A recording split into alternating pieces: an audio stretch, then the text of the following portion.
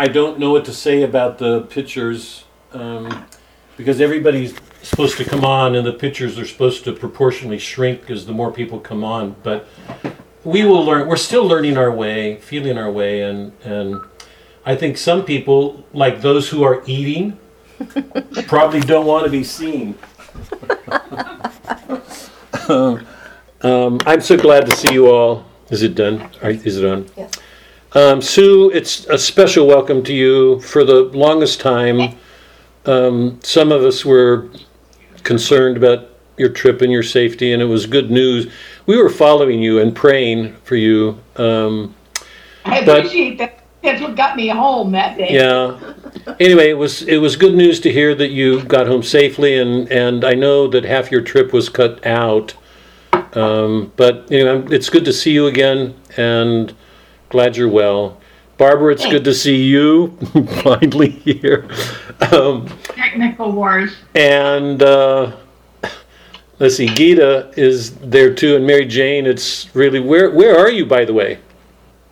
I am sitting on my neighbor's deck. This is Lake Huron behind me, but I don't have Wi-Fi in my house, and so I have to come out in my neighbor's yard and borrow their Wi-Fi. Oh, funny. So when it gets too dark, Funny. I may go in because the mosquitoes will get me. Yeah. Well, it's good to have all of you. Good to see all of you. So, I want to start. Let's get going. It's going to be a really busy night.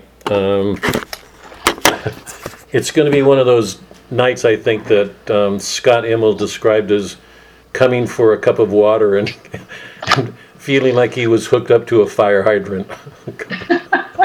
Anyway, let's start.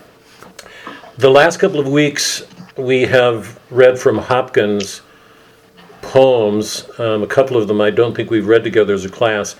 Oh, wait, before we start, for those of you who haven't been here the last couple of weeks, the blog has been online for a long time. Mike has set it up so that anybody can go onto that blog. It's literature'sprophecy.com, literature'sprophecy, one word.com, and go to the blog. And if you go up to the right-hand corner and click on content, it'll take you to the content page where all the audio is available. You can click on Homer or Shakespeare or Dostoevsky or whoever you want.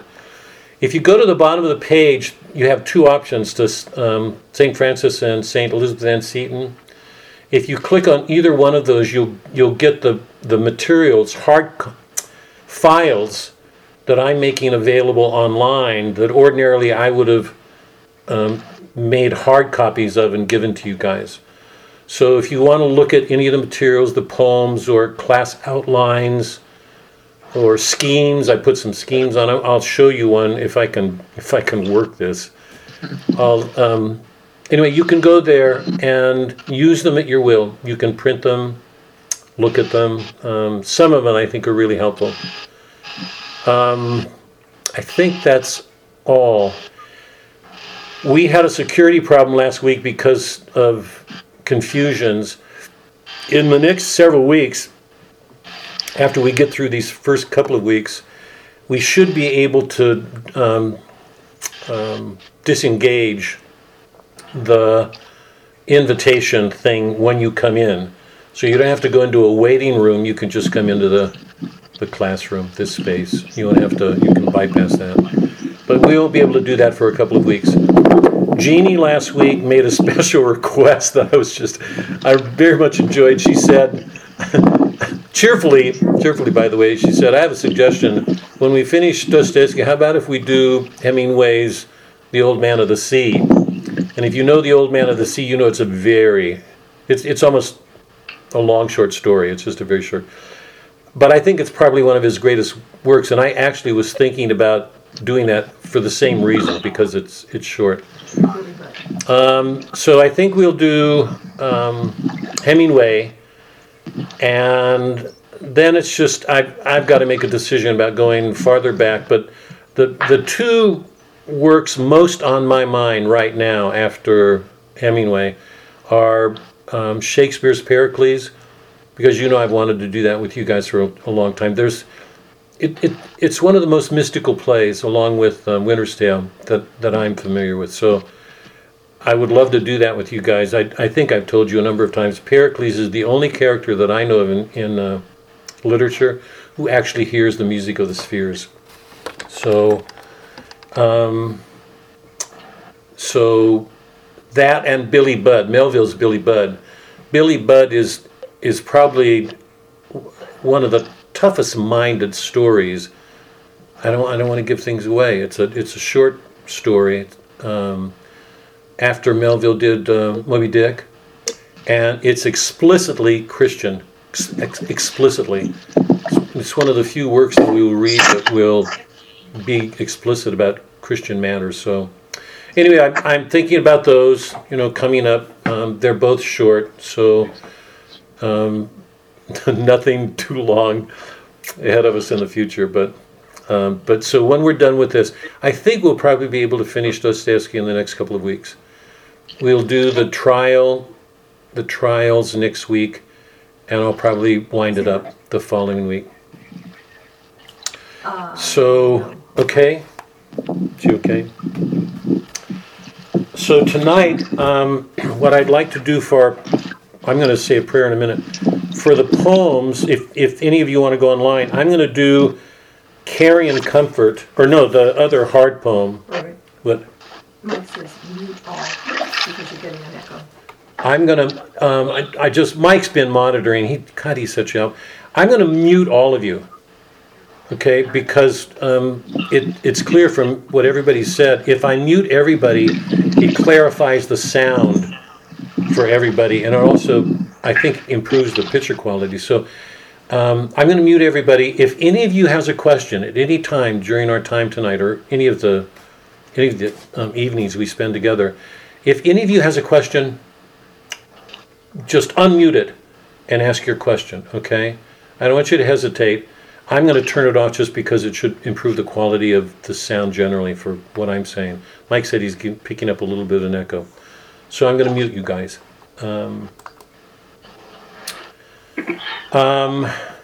Just mute there. Mute. Okay.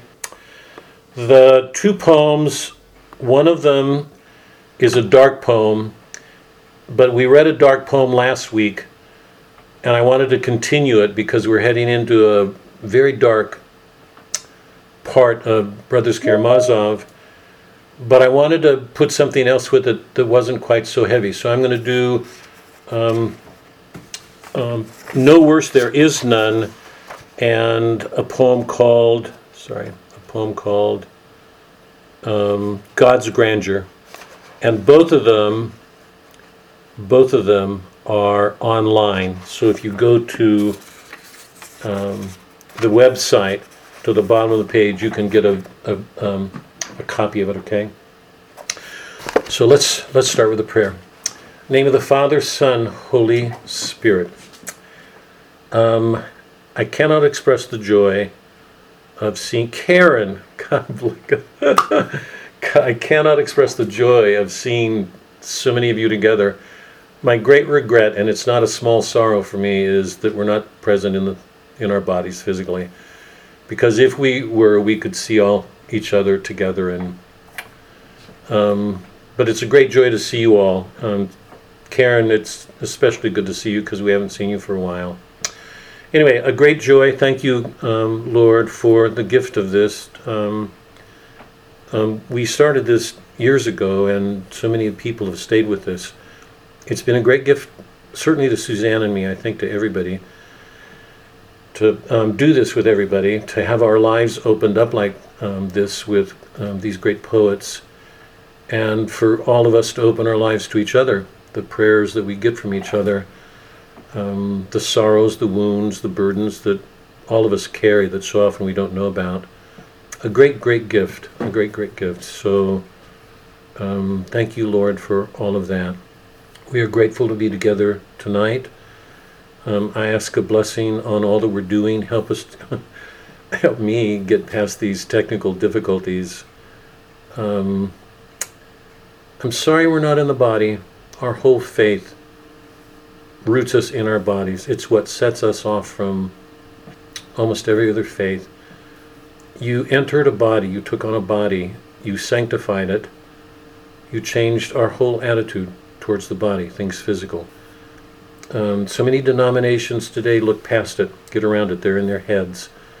Everything we've been doing is to get us back in our bodies, to see that there's something extraordinary to the human person you created. Every one of these poets reminds us of something great in the human character at a time when there's so much demeaning our human nature, killing it off even. It's a great sorrow for all of us. I ask prayers or your blessings on all of that we're doing, and I ask a special protection for all of us in our country, and most especially in this group and in everybody's families. Protect us from this disease. Let no harm come to us, please. Hold that disease off. Keep it off. Help everybody to be careful to not be cavalier. It's a grave, grave danger. People are dying. Help everybody be careful, prudent, and humble, trusting in you, not taking you for granted. Help us all to do what we should do to keep this thing off. Glad for this time together. We offer all of these prayers in your name, Christ our Lord. Amen. In the name of the Father, Son, Holy Spirit. Here are the two poems. The first one, it's called No Worse There Is None. Remember, the poem we read last week was called Carrion Comfort. These are the two of the darkest poems that Hopkins wrote, and they were poems presumably written during a spiritually tough time in his life, when he became a priest and had to deal with spiritual things within himself. Remember, in Carrion Comfort, he said, "No, I'll not carrion comfort, despair." Carrion comfort, remember, carrion is what vultures feed on. And what he's saying is he will not feed on despair. He will not take those things inside of himself and indulge in them. Whatever his sorrows, whatever his difficulties, he will not give in. So he goes, I'll not carrion comfort, despair, not feast on thee, not untwist, slack them. He goes on and on. He will not give in to that. Obviously, it's a strain, or he wouldn't be saying that. In the poem I'm going to read tonight, it's another dark one dealing with the difficulties of the spiritual life. It's called No Worse There Is None. And remember, you can click on the website. I think you can do it now and pull it up on your own screen. I'm not sure how these things work, but they're all there under our class, under the Hopkins folder, so you can have a physical look at it if you want to. This is Hopkins. No worse there is none. No worst there is none. Pitched past pitch of grief, more pangs will, schooled at 4 pangs, wilder ring, tougher things to come. Comforter, where is your comforting? This is Christ on a cross. We all want to escape it. Where's your comfort when he's calling us to a cross so often? Comforter, where is your comforting? Mary, mother of us, where is your relief? My cries heave, herds long, huddled in a main, a chief woe, world's sorrow. On an age-old anvil, wince and sing, then lull, then leave off. Fury had shrieked, no lingering. Let me be fell, force I must be brief. Oh, the mind has mountains, cliffs of fall, frightful sheer, no man fathom. To me, those are two of the most extraordinary lines of all of poetry. Our mind, because we're made in the image of God, can take us to steeps and depths and heights unlike anything else in creation. It makes the dangers graver because the height of the fall, the length of it can be so great. Oh, the mind has mountains, cliffs of fall, frightful sheer, no man fathom. Hold them cheap, may who ne'er hung there. People who've never gone there won't know. Nor knows long or small durance deal with that steep or deep. Here, creep, wretch, under a comfort serves in a whirlwind. All life death does end, and each day dies with sleep. No worse there is none. I wanted to read another. I probably am going to read both of these next week because they hold together something very dark and something good. This one's called God's Grandeur. The world is charged with the grandeur of God. It will flame out like shining from shook foil. It gathers to a greatness like the ooze of oil crushed. Why do men then now not wreck his rod? Generations have trod, and all is seared with trade, bleared, smeared with toil, and wears man's smudge and shares man's smell.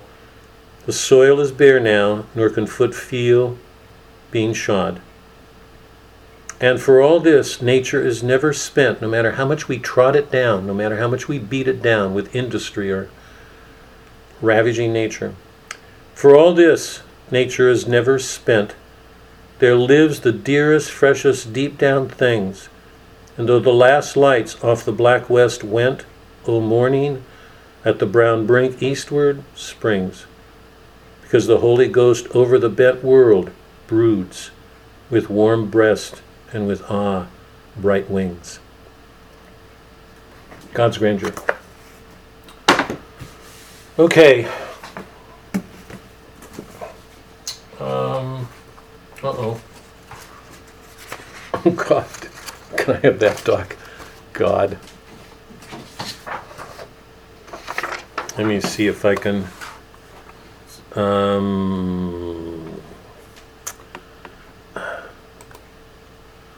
Yeah, hold on. Let's see if I can...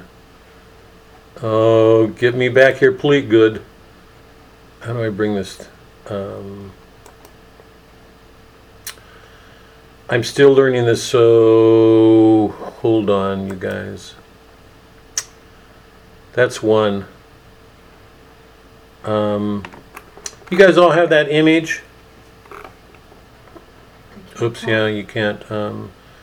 What's the other? How do I get back? And share.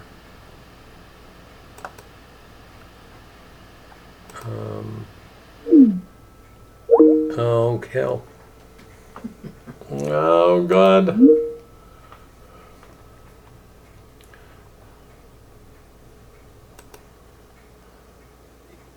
Am I back? They can't talk. Yeah, I don't even know how to... Can you get a picture of them? Yeah, I've got a picture, but I don't even know. Wave if they can hear you.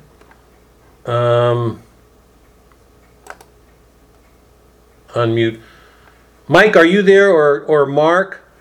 How do I pull up that panel on the right that shows whether people are coming in and need to be invited? You push the participants button back. Oh, Mike. Participants. There it is. God bless your soul.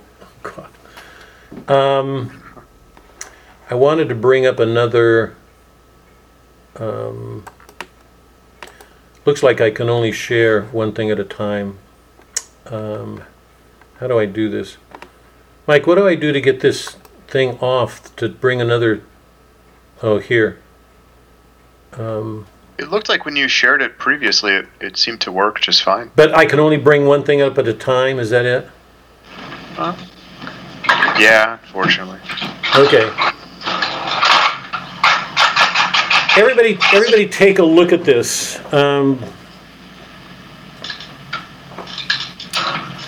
I wanted to go back for a moment to Plato's Cave for a general overview on something that Dostoevsky clearly understood well, okay?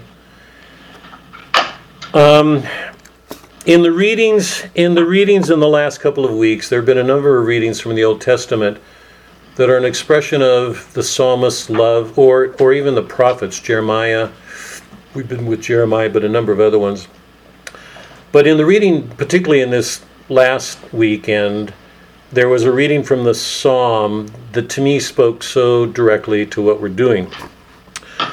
The refrain in the psalm at Psalm 119 is, Lord, I love your commands. I've said, O Lord, that my part is to keep your words. The law of your mouth is to me more precious than thousands of gold and silver pieces.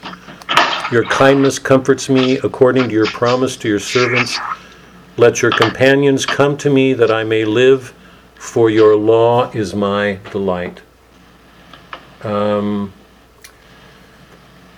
and over and over again, we keep hearing in the Old Testament about God's love of justice. I said before that it seems to me that the virtue, how do I mute this? Mike, I've lost that right panel again. I'm afraid to click anything to click off again. That's okay. I think it's just Mark that's unmuted. Maybe if you could just. Oh, shit, sorry. No, I want to get that right panel up. Oh, I can't get it with this page up. Is that it? No, you can't. Okay. You would have to unshare the page. Okay. One of the most important things we get from the Old Testament is God's love of justice. He keeps calling us to our law. The refrain in Psalm 119 is, I love your commands, the law of your mouth. The great thing that he wants to do is keep your word. Christ is the word. Let your compassion come to me that I may live, for your law is my delight. I think this is an important aspect of our faith that we've lost in our modern world. And I think particularly because of the fundamentalist focus on faith. Christ and the Father and the Spirit were one in the Trinity, always. They indwelled. When Christ came to this world, there's nothing he did to undermine Yahweh, the Father. That was his Father. He wouldn't abrogate that law. He wouldn't dismiss it. He wouldn't undermine it. The things that he went against were those accretions that the Jews had given. But the law itself is God's order. Everything we're trying to do is conform ourselves to it. And all that Christ makes possible because of the divine love he offers us, particularly in the sacraments. So there's an order to the universe, a way. So if those of you who've done the Plato thing will look at the sheet I've got on the board, in the middle one I'm showing man in the presence of a larger order. It can't be just explained in terms of positive laws, the laws that are on the book. There's an order to creation. And everything in the Middle Ages made clear that the Word, Christ, was visible in every single thing in creation. Its mode, its manner, its order, its purpose, everything reflected him. That's a worldview we've lost. The struggle that we have as humans is to learn to order our souls to make them one with God's order. Plato's way of formulating it, ages ago, was to say, if you remember, that the soul has two faculties, the rational and the appetitive. And the appetitive, the desires, are divided into two. The spirited passions, those things that love the noble things, the transcendent things, beauty, truth, goodness, oneness, unity. And the appetites, the desires of physical things. Plato said, I'm going to take this off now if you've got, the diagram on the right is the cave. And you remember that according to Plato, every one of us is in a cave. There's a fire behind us. We've got books in our hands. The books form the way we think. And the images from that book are projected onto the walls, and we take those images for reality. So whatever we see with our senses, whatever they are, we take that as real. It's a very materialistic view of the world. And Plato's saying, no, those are only images of something deeper, something harder to get to. It's only when a man begins to question himself that he comes out of the cave. Okay. I just wanted to review that. Oops. Where am I? And ask you to keep it in mind. Hi, Candy. And hi, Nikki. It's good to see you again. Hi. Keep that in mind. One of the questions that I'm going to ask later is what does Dostoevsky with that view? He was a good reader of Plato. In fact, he actually uses images of the cave later in the story. But if you keep that Platonic notion of the soul, the rational, the thumos, the spiritedness, or the physical appetites, how would you line up all of the characters in the book according to that scheme? Because Dostoevsky's got 4 major characters, five actually: Fyodor, Dmitri, Ivan, Alyosha, and Smerdyakov. How would you describe the order of their souls? And according to Dostoevsky, is he following Plato, or is he changing him? Because Plato had no idea that somebody would come into the cave, right? He said the task was getting out of it, and according to him, if we asked questions, we could get out. To wonder, to begin to question, we would loosen our chains and work our way out of the cave. He didn't have any notion that a god came into the cave to suffer and lead us out. And you know that one of the great themes of the Brothers Karamazov is the importance of suffering, not only for our own sins, but for those of others. That's a fundamental principle of the entire work. So I just wanted you to, I may come back to this at the end of the class, but if we don't get time to deal with it at the end, I definitely want to take it up next week and maybe even start with it. Ask you guys where you'd put that, because we're gonna start finishing up the brothers next week. Wow.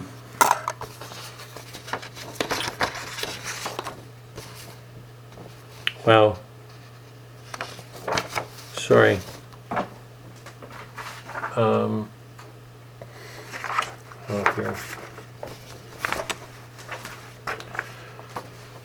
Okay, some of the major themes of the Brothers Karamazov. I want to just very, very briefly review some of the major concerns that we've had all along. And then tonight what I'd like to do is spend more time than I usually want to going through passages, because I want to get everybody back in this book again, because I know it's been a long work, and I'm not sure that everybody's holding on to it or even read it. Mike, are you still online? Yeah, I'm still here. On the page on the right, it says for a number of people calling.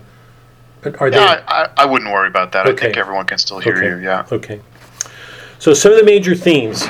The first one, Dostoevsky is depicting a struggle at a time when Russia is undergoing a trial of faith. We've talked about the importance of that. That all of these modern European Enlightenment ideas have begun to enter Russia too quickly, too artificially.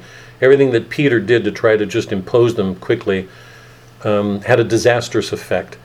And Dostoevsky is showing a Russia that's being divided, in some ways violated, broken, because of the conflict between all of these new progressive ideas and old Holy Mother Russia, this traditional world that looked back to the monasteries and a Christian way of life, a traditional way of life. And last week, we closed up our time together with the question that I had. What was Dostoevsky showing us about the effects of reason? Because the conflict between reason and faith is one of the major conflicts of the whole work. And what we saw in the interrogation of Dmitri, you remember when the interrogators came and interrupted him and Grushenka, was that every one of them was convinced Dmitri was guilty. And we had all of this evidence making it absolutely clear. I mean, if you hear a judge, if you've ever been impaneled and you know you've got to sit on a criminal case, the judge is going to say, beyond a reasonable doubt. If you have a reasonable doubt, then you shouldn't convict somebody. But if everything in reason points to that conviction, then you have every basis for making the conviction. And I'll just go over some of the pieces of evidence very quickly. So the interrogators are interrogating, and one of the most damning pieces of evidence is right from the beginning that has nothing to do with him and the interrogators. Grushenka says she drove him to it. She was assuming that he was guilty. So she seems a witness against him. Dmitri confesses to killing the old man. By old man, he means Grigory, because he believed he killed Grigory. There's a misunderstanding. When he left Madame Koklikov's, he said he wished to kill somebody, and he took the pestle, and it looked like Fyodor was killed with a stone object. He said the gate was open, but only Smerdyakov, or the door, only Smerdyakov and Dmitri could have opened it. So it had to be either Smerdyakov or him, and nobody believes that Smerdyakov was capable of such a thing. He acknowledged himself that he wanted to kill his father. The police inspector, when he hears Dmitri's story, says that's exactly what a desperate man would say, with all of the reasons that he's given. He himself, Dmitri himself, says, I can't imagine anybody but me doing it. We've talked about this through the whole episode. He's so innocent. He has no scruples about being honest. He's one of the most honest people in the book. Truly. He's innocent, he's honest, he's noble. He acknowledges the worst things about himself over and over again through that whole section. The officials find the money. He can't explain to their satisfaction where it came from, how he got it. All the evidence from witnesses around, the innkeeper and all the townspeople support him because they thought he had at least 3,000 rubles when he claims he didn't. So Fenya, Percotin, his friend, the investigator, all have evidence against him. And more importantly, he had motives. The mother gave him the property. He felt he deserved it. His father was keeping it back. He was convinced that his father would use it to advance his cause with Grushenka. So he had a motive in the money, and he also had a motive of jealousy, because he knew that his father wanted Grushenka when he did too. So what we saw in all of that, and one of the most important things, and I just want to underscore this tonight because it's not a small thing. You remember when we looked at the Dmitri crisis, that whole episode, the narrator makes two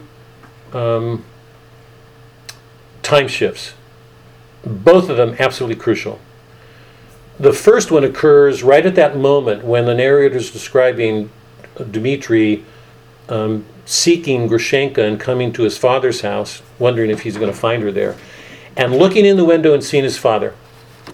And in that moment, the narrator describes him as loathing his father. The hatred is deep. And he reaches for the pestle in his pocket. It's like a murderous object, with murder in his eyes, and then the narrative breaks. So we're left at a point where we think he's going to kill his dad, his father. It shifts to Percotin, who begins to do his investigations. He goes to the woman, he goes to Fenya, and when Madame Kokokov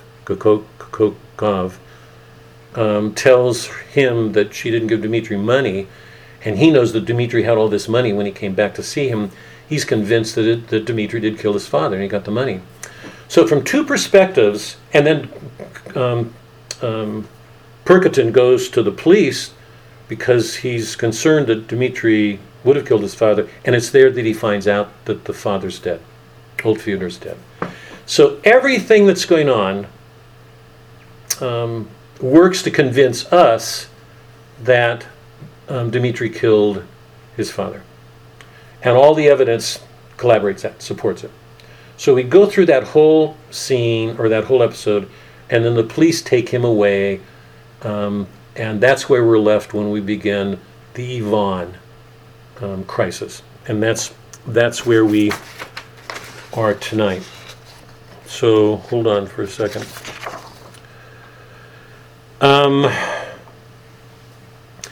I want to go back and read a couple of passages because every one of them goes to an important principle in the book. And after I do that, what I'd like to do is I'm going to go through the chapters in the Ivan section to try to flesh things out, because I may be wrong here, but my sense is the book is big. A lot of you have struggled with it, and it's a lot to hold on to, and some of you, haven't looked at it for months. Some of you I know are finished, but I don't know where you are. But I don't want to take it for granted, and you know my concern. I try to do everything I can to get out of abstractions into concrete things, so I want to get in the book. So I'm going to go fairly thoroughly through the chapters, and then I've got major questions about Ivan and his crisis and Smerdyakov. Okay, so that's where we're going tonight. So two major themes tonight. One is a follow-up to last week. One of the themes last week is the building up of reason. That reason has marshaled all of this evidence that makes it fairly clear that Dmitri killed his father. That's absolutely crucial. Absolutely crucial. That's not. For me, it shows how brilliant, what a genius Dostoevsky was. That he could manage it that way, puts us in a position of judging. We're judging another human being on the basis of reason, and all the reason says that guy's bad. He killed his father. It's an act of parricide. So Dostoevsky is doing everything he can to put us there. It's a little bit like being in a Jane Austen novel when the whole novel turns, when one of her heroines realizes she's been wrong the whole time. We're there. Everything appealing to our reason says he's the killer. And that's where we're left. And now the Ivan story starts. So one of the themes last week was the building up of reason. I would call the action, remember the difference between a plot and an action, the action of this Ivan section as the tearing down of reason. It's getting beneath the surface. It's like being in Plato's cave.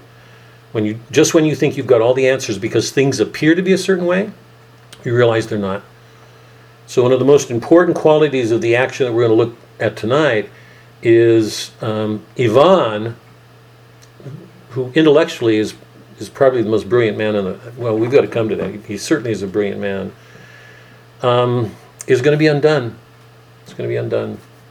So we're going to watch. We've seen reason building itself up to make a case, to make a judgment against a human being. And now we're going to go through an action where so much that reason has been doing is going to seem to be undone. Okay? So that's one of the themes. The other is this notion of brotherhood that's at the center of Christ's call, that we be unified in our faith by love. That's the great call to Christ, okay, by Christ to us. We've gone through this from the opening section on Zosima, where we go back into Zosima's past and we keep getting those quotes. But hold on to those two things, okay? The undoing of reason and the call to brotherhood from Christ. And whether these new Enlightenment ideas from the West are actually supporting Christ's call or undermining it. Okay? Now I want to read some passages and ask you just to hold on to them. Some we've read before, but they're just so important that I want to carry them forward. I'll probably quote them again. I'm going to continually quote them so we can carry them forward, because it's important to keep them with us as we go. Okay? So page 303.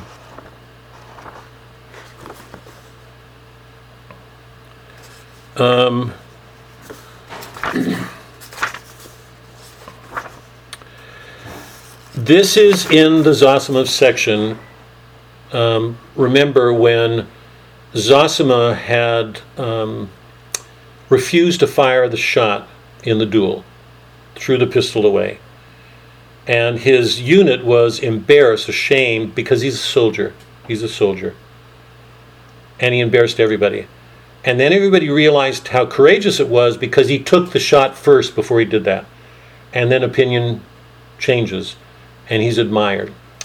And his reputation gets about, and suddenly this stranger turns up at his door and begins to talk with him. And Zosima doesn't know why he's doing it, but he's an important figure. On page 303, this stranger says, remember, Zosima's younger now, so he's not the monk that offers the spiritual kind of wisdom that we've seen him offering to the older monks of the community. He's a younger man still.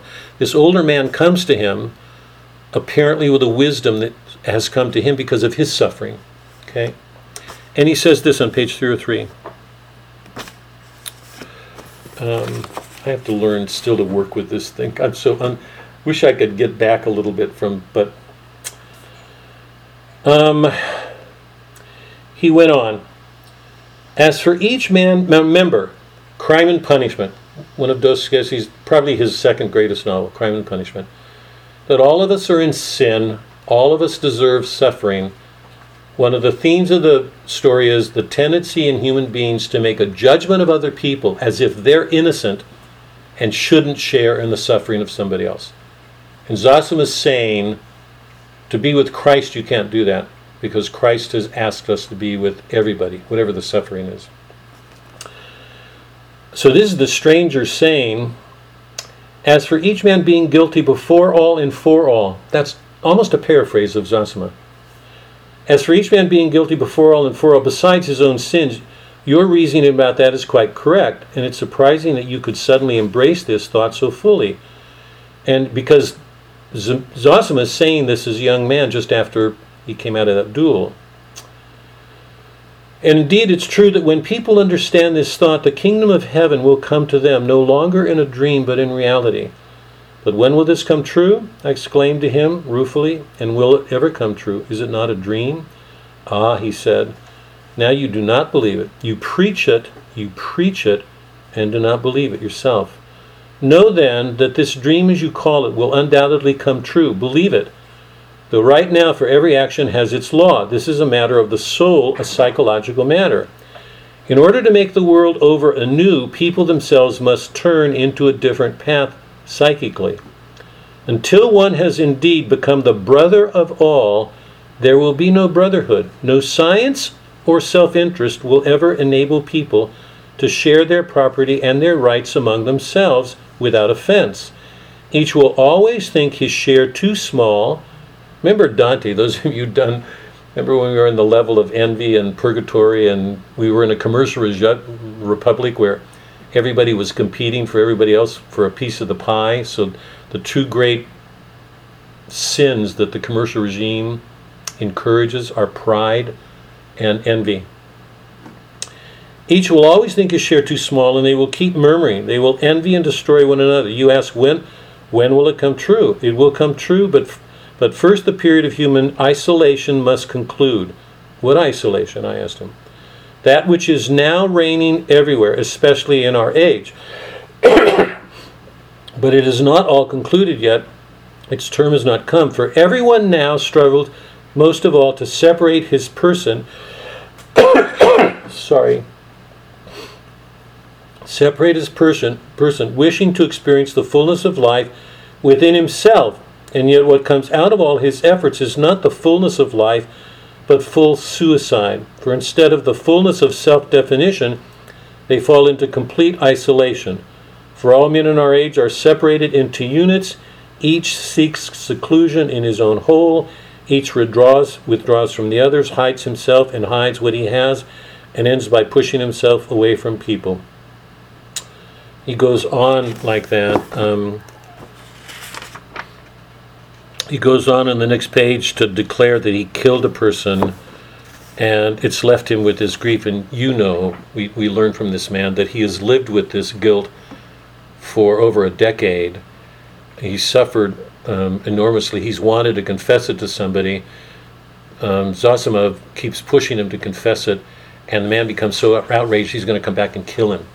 But he finally does, and when he does, nobody believes him, and they think he's mad, and they begin to blame Zosima. That is, they begin to judge him, condemn him, because they think he's at fault for this man losing his mind.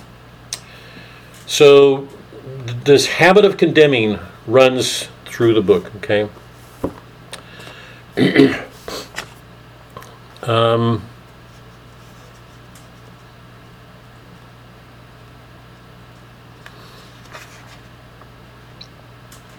On page 314, Zosima is speaking to the monks. In the middle of 314, and therefore the idea of serving mankind, of the brotherhood and oneness of people, is fading more and more in the world. And indeed the idea now, The idea now even meets with mockery. For how can one drop one's habits? Where will this slave go now that he is so accustomed to satisfying the innumerable needs he himself invented? He is isolated. What does he care about the whole? They have succeeded in amassing more and more things, but have less and less joy. Very different is the monastic way. Obedience, fasting, prayer are laughed at. So in the commercial regime, people pride themselves on their accomplishments, their wealth. Remember when we looked at Hawthorne in the Scarlet Letter, we saw people taking that as evidence of their being saved, their material prosperity. The sacraments didn't exist. It was how industrious you were that showed how truthful your faith was. That way, that old monastic way, is being replaced by a modern state. So it's just another way of emphasizing again this change, this kind of dislocation that's going on in Russia, that an old Mother Russia, Holy Mother Russia is breaking down and being replaced by a modern state. The great irony of this is shortly after this, Russia's going to form itself into a communist state, a totalitarian state.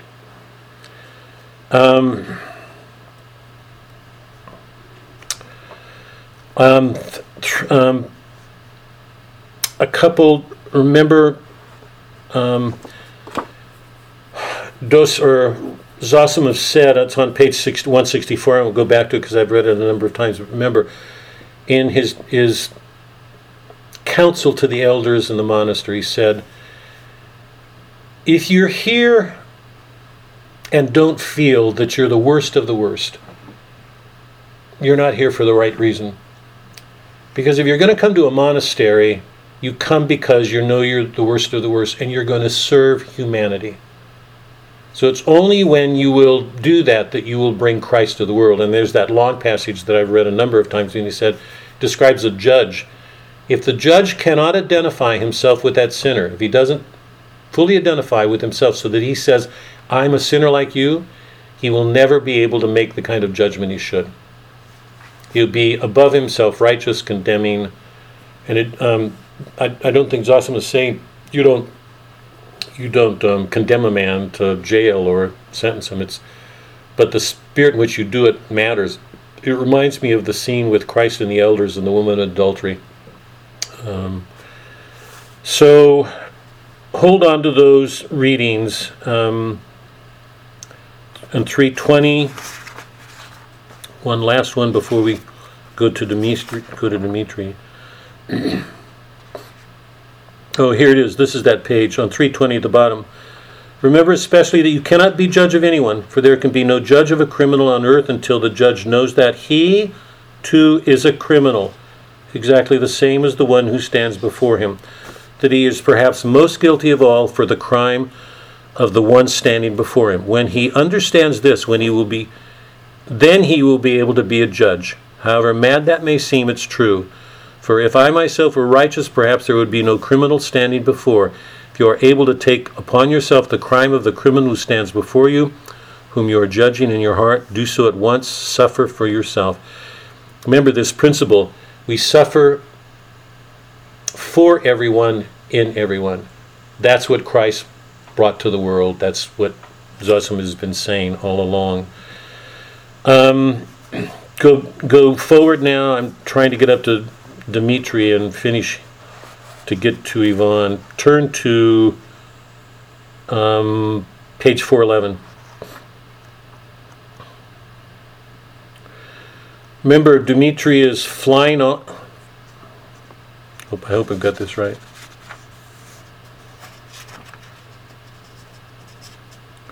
Yeah, he's flying off to the tavern to meet with Grushenka, and pushing madly.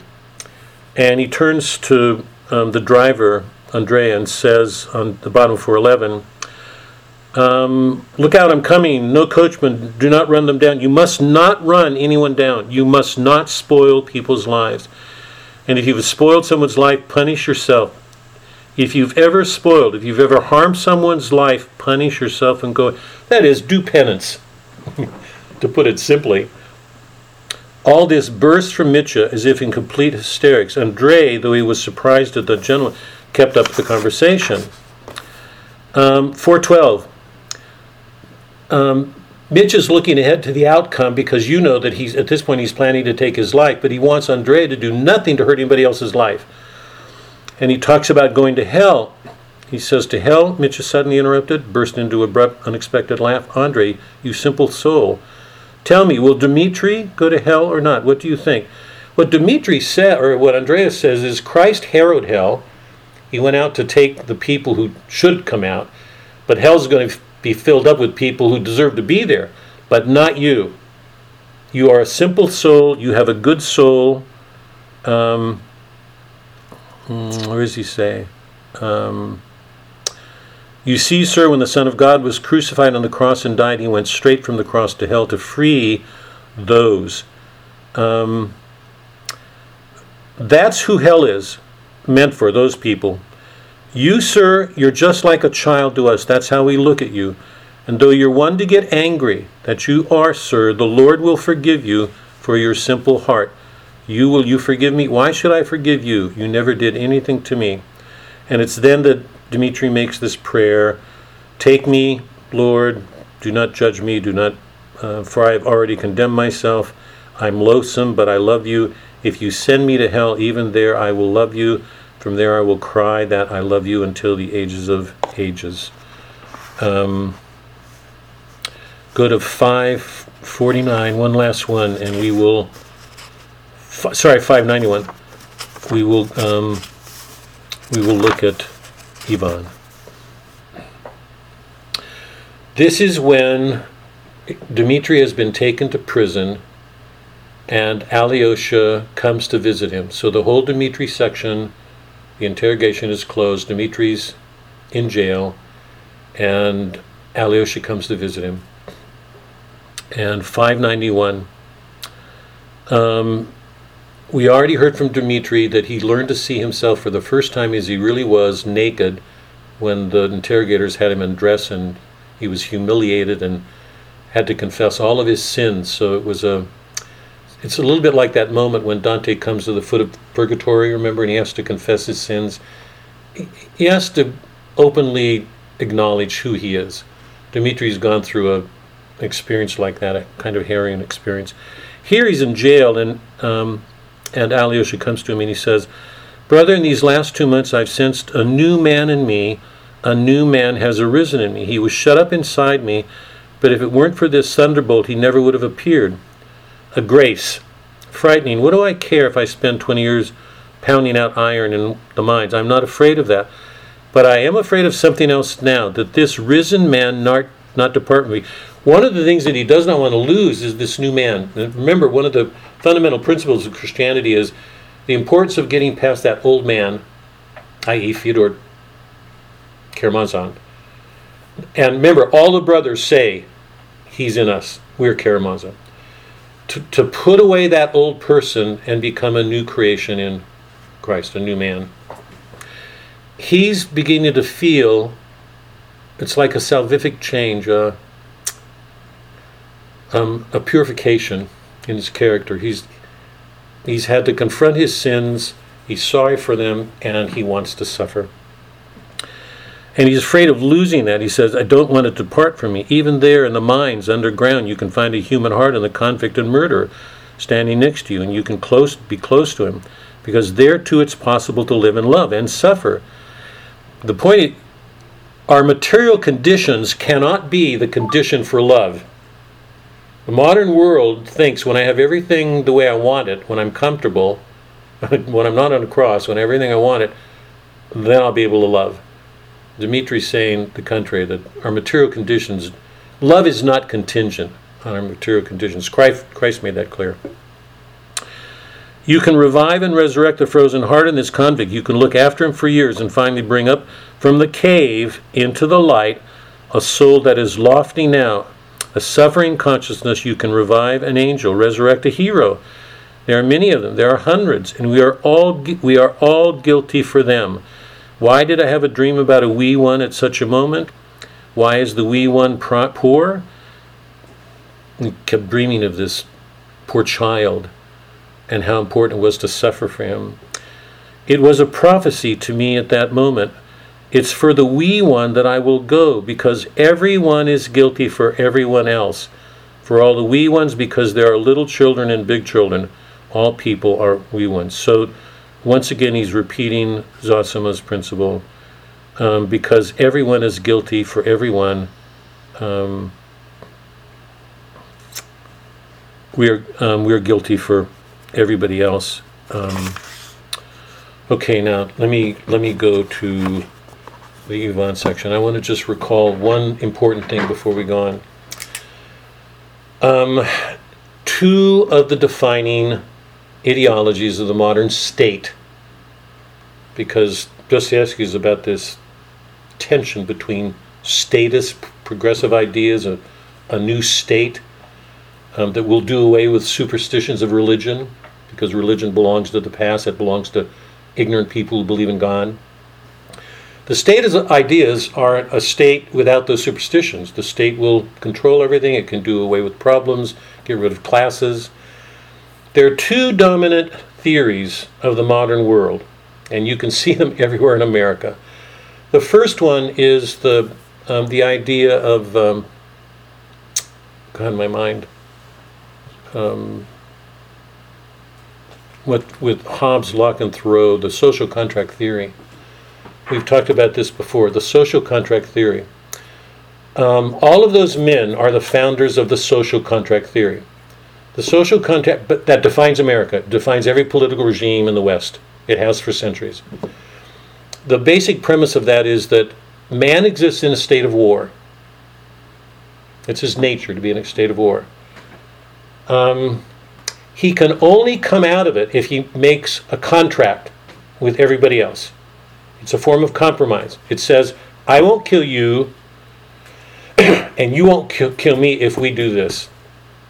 So they form a contract out of fear, out of pride, in order to save their necks. So the basis of the modern regime is self-interest. I won't do this if you don't do this to me. And we'll get along. We'll agree to have peace so long as we can do this. So at the center of it is not self-sacrifice or giving or love, it's a political social contract. You compromise in everything you do. That's one. At the root of that is self-preservation, self-interest. The second dominant ideology of the modern world is Marxism. And according to Marx, the important struggle that men have got to take on to improve, to get rid of the suffering that goes on in our life, is to engage in a battle. Those who are being oppressed, you can hear this in everything that's going on in our country today. Those who are being oppressed have to take on their oppressors. In America would be those who are in charge of a systemic injustice. It's built into the system. The only way that man's going to achieve a justice is by going to war with the oppressors. So the end is, truthfully, I don't have time to go into this, it's taking a transcendent reality, heaven, a perfect world, and bringing it down. But in order to achieve it, man's going to have to go to war. He's going to have to go to battle with the oppressors, those who are in charge of this systemic injustice, this systematic injustice. So on the one hand, you have the social contract theorist, the self-interest that's implied. The other, you've got a Marxist theory that it'll only be when you get rid of the oppressors that all people will be equal and that we will have complete peace here. So the whole political backdrop of what's going on politically in all of this concern about brotherhood is the tension between those two things and the love that Christ calls us to. That's been exemplified by Zosima and that has now been exemplified by Dmitri. Is willing, even though he knows he didn't kill his father, he's willing to go to jail because he believes it's important to suffer in all for all, because we're all sinners. That was the love that Christ bought us. That's the love he wants to take to his death. So that's the tension up to this point. And now we're going to do the Yvonne section. But let me let me stop here for any questions. Any of you have any questions before we look at the Ivan section? It's going to be so we've had 3 crises: the Zosima crises, the Alyosha crises, the Dmitri crises, and now we're having Ivan. And I've been describing it in terms of an arc, with each crisis becoming deeper and more intense. And I'll tentatively make the claim right now that the crisis involving Ivan is the most important. It in some ways continues what began with Dmitri, and it goes to greater philosophic depths in some ways. But I just put that out tentatively. But let me stop. Any questions before we look at Ivan and what's going on with him and Smerdyakov and the devil, before we get to the really juicy stuff? You all look so serious. Where'd you all go? Is everybody... No questions? Or comments?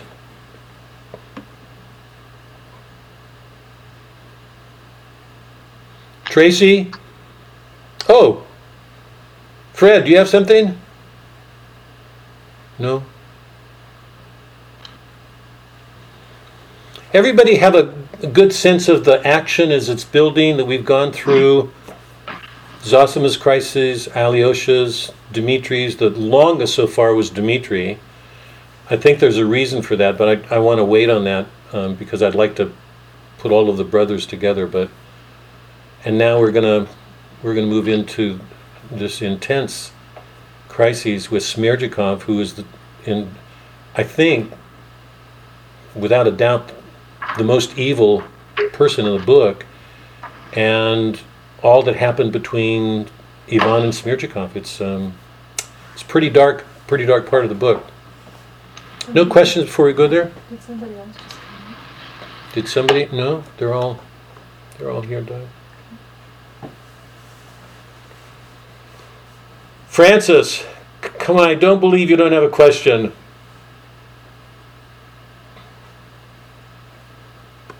No? Okay. Do you have a question, Doc? Okay, let's go to book 10. I want to briefly cover the first part before we get to the Ivan section in this book 10, or part 4.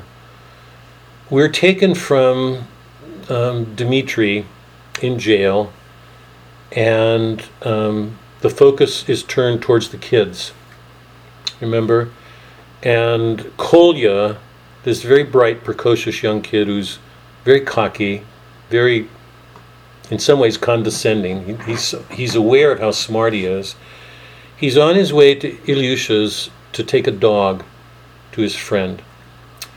He and Ilyusha had been friends, and Ilyusha had confided in him a secret that Smerdyakov taught him a trick. This comes from Smerdyakov. Smerdyakov had taught, it just turns my stomach describing it.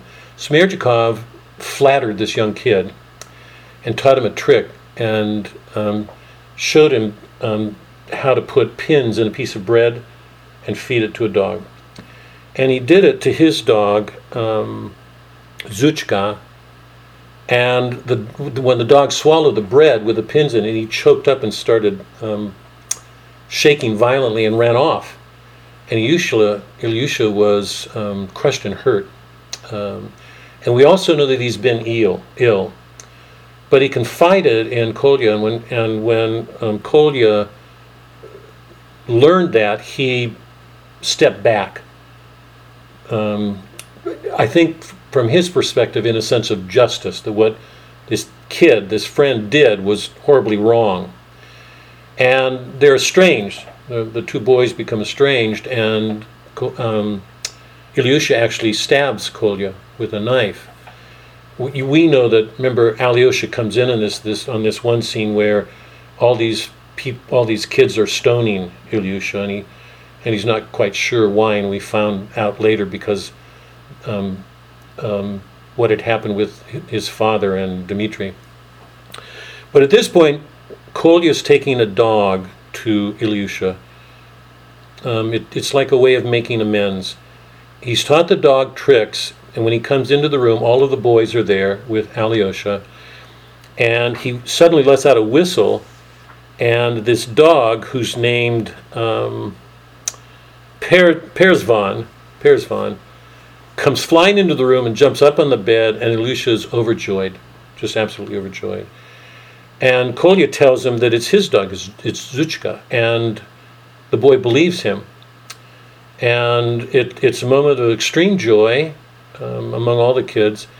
Alyosha and Ilyusha leave, and when they do, they start talking about their beliefs, philosophic beliefs, because Kolya prides himself in having a very sophisticated mind. Tells him he doesn't believe in God. He does believe in socialism, and he believes that there should be justice for all men. And he's always trying to impress people because he's so bright. And Alyosha catches him up on it and said, the words that you're speaking sound like words you've gotten from somebody else. And Kolya has to make a confession, and it's a rare one for him because he's usually too proud to admit there's anything wrong with him.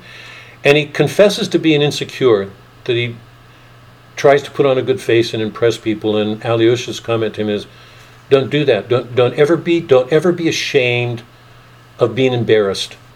Don't ever be ashamed of being embarrassed. And Kolya says that he felt a tie of love forming between the two of them, and Alyosha says yes. And he tells Kolya to be careful because there are certain things that he's doing that make Alyosha aware that Kolya could end up suffering later in life because of the sorts of things that he's doing. I want to stop for one moment before we go to Ivan, because the book is going to end with these kids.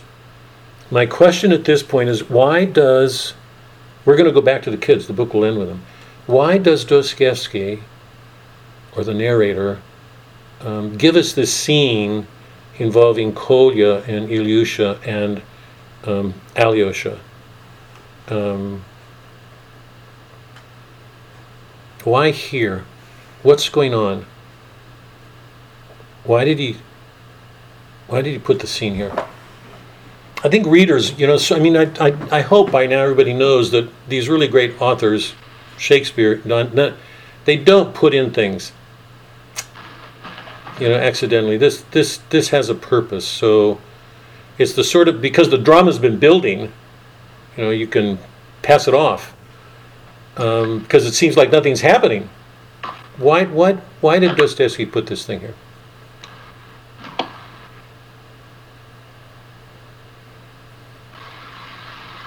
Gita, are you there? He's on mute. Gita, are you there? Yes, I am. Did you not know I was gonna do this? You have any thoughts on this? I'm going to give everybody in this room as much of a hard time as I can whenever. You have any thoughts, Gita, on this? Why did Dostoevsky do that? I don't know. It's a puzzling section.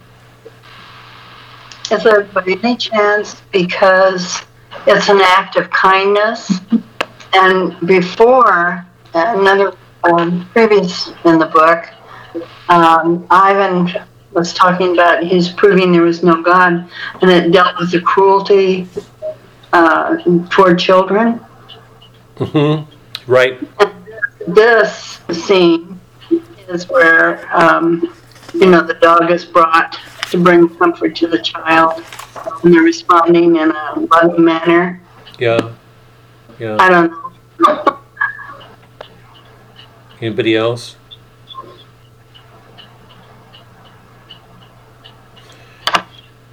Couple of things. Just I'll toss these out. It's Dostoevsky wouldn't have put this in. My own sense of it is that Alyosha's the reason for it is that Alyosha's starting his mission.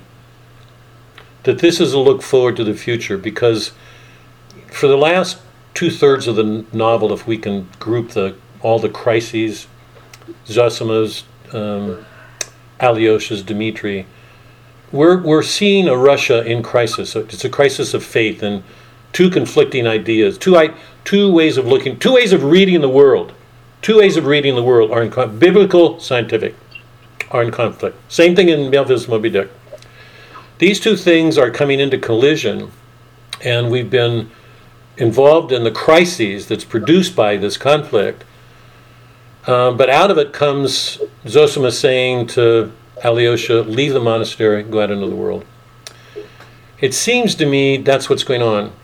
And this scene is meant to point to the future. And I just think it's an example of Dostoevsky's realism, that he does not sentimentalize this. Kolya is a bright kid. He's so bright, but he's condescending. You can already see intellectual ideas forming in him. He's been listening to Rakitin and all these philosophers and reading, and he wants to sound smart. He wants to sound intelligent. He sounds like all these educated people. There's a strong will in him. He has no scruples about putting people down. He did it in the marketplace when he was dealing with all those, the sellers. So in some sense, he and Ilusha's dying. He will die. So part of the youth, because Ilusha's an honorable kid. He's got something to Dmitri in him. Ilusha is an honorable kid. He has the middle part of the soul. He's motivated by honor. He's embarrassed by his dad. He's going to fight these kids off. He takes on the whole gang. He dies. Part of that youth is dying. And part of it is moving forward. And there's an arrogance to Kolya, but he's really good. And what's interesting to me is the way in which Alyosha is very truthful with him about his faults, but he doesn't judge him. He's not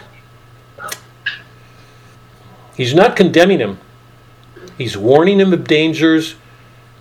And part of the beauty of the scene for me is that Kolya, who represents the future, looks forward, is taking something from Alyosha that he loves. He can feel something special in Alyosha that he doesn't find anywhere else.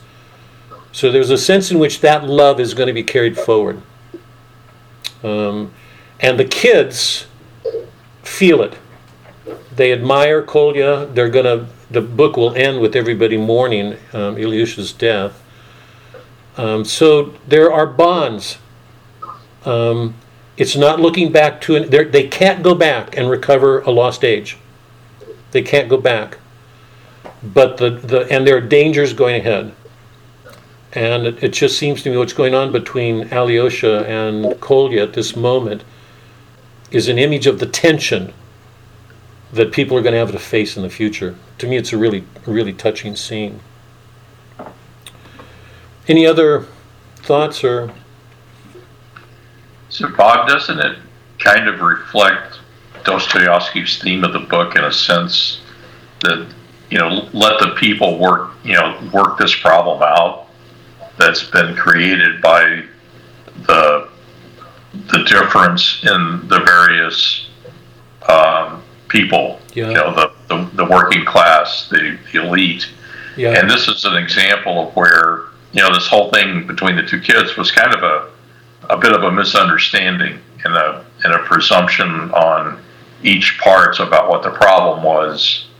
And Alicia sort of helps them resolve that misunderstanding, and they ultimately become fast friends. And to me, it's kind of Dostoevsky's way of illustrating what he thinks the ultimate solution to the problem is. Yeah. But maybe I overread it. No. I couldn't agree more with that. I'd be a little bit worried about the word ultimate, because Dostoevsky's so aware of the necessity, really for him, the necessity of suffering in the world. It's like nobody's going to escape it. Until the second coming, people are going to be involved with the suffering. And I thought your way of putting it is a good description, that if there's going to be hope, because they're not going to be able to look back to the monasteries, they're disappearing.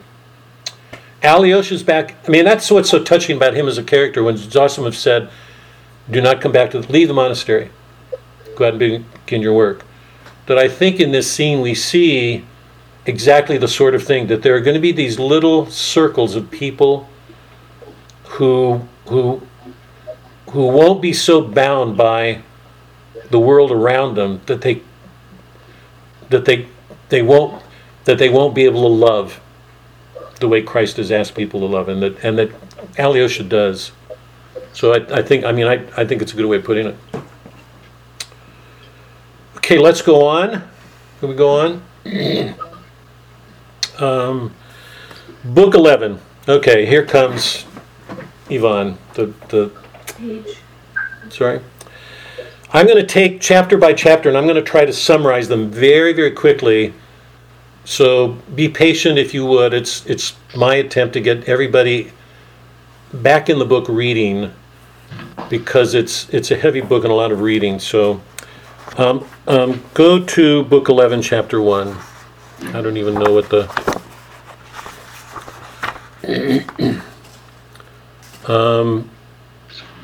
563, somewhere in there would be around there.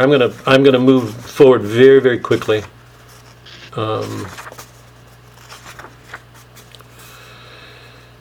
Alyosha goes to see Grushenka. She's been sick for a long time. Those of you who've been around for a while know that in literature, traditionally, when a character is sick, it's usually an indication of a spiritual change. It's true for Shakespeare. It's true for Jane Austen. When you watch somebody get sick in Jane Austen, it's typically an indication that somebody's going through a spiritual change, and it's almost as if the weakness of the body can't sustain it. So very often illnesses are a sign of a spiritual change. They can also be a sign of the opposite. Because remember, at this point, Smerdyakov's in the hospital. He's sick as well. But you can look at it as two different forms of illness. She's been sick for a while, and she asks Alyosha to go see Dmitri, because Dmitri and Ivan have been meeting secretly, and she suspects that Dmitri is falling out of love with her and falling back in love with Katrina, and she wants him to find out. In chapter 2, and Alyosha says very firmly he has no question about Dmitri's love for Grushenka. He knows his brother loves her, and he tells her that. He goes to Madame Koklakov, because Lysias sent for him, and when he comes, we discover that Rakitin and Perkatin have been wooing her, and Perkatin wrote a poem about her foot because of an injury she had, and Rakitin was so critical of it that they almost got into a fight, and Madame Koklakov dismissed him from the home and told him not to come back, and it was at that point that he wrote a humiliating article on her. And it's interesting. We'll come back to here. When Alyosha's there, and Madame Koklakov is describing the murder, she's convinced that Grigory killed the father, and says it was in a fit of passion. And we know that that's not true, and we don't have time to go through it, but her words were, "That's so much better." No, she says, Grigory did it, but it would be so much better if Dmitri did. And those are her words.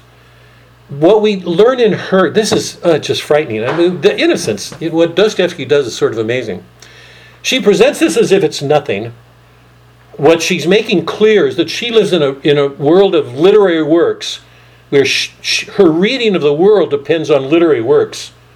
So she would rather have the outcome of this be that Dmitri killed him, because it would be more dramatic. It would satisfy her sense of romance. Now, the reason I want to say that, and I want to underscore that, because we know that there are people like that.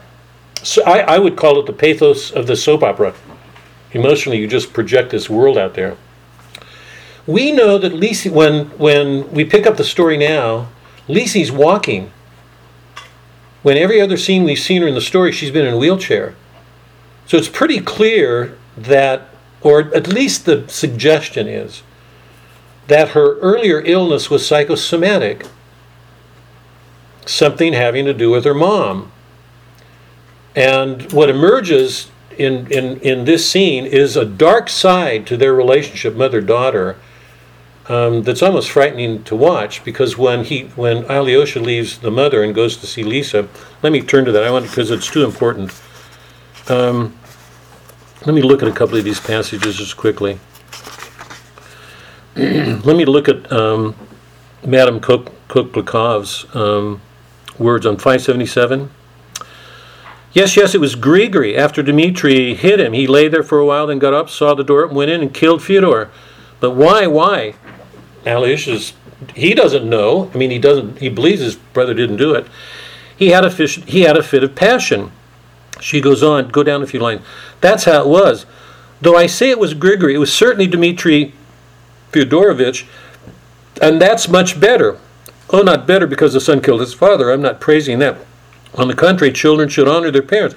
But it's still better if it was he, because then there'd be nothing to weep about. We got a glimpse of this. Remember when Dmitri came to her asking for money, and she said, make your money in the mines. I mean, she just lives in this fantasy world, and her daughter has been subject to it this whole time.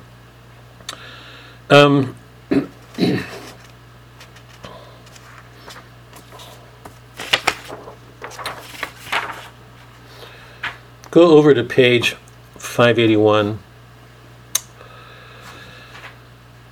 It's here that Lisey and Alyosha meet, and she informs him that she's breaking off the engagement. And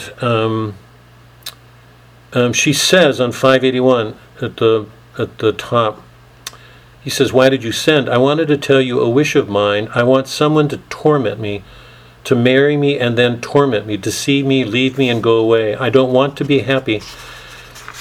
What's going to happen now in the next subsequent pages is she's going to describe her desire to set fire, to destroy, even to kill.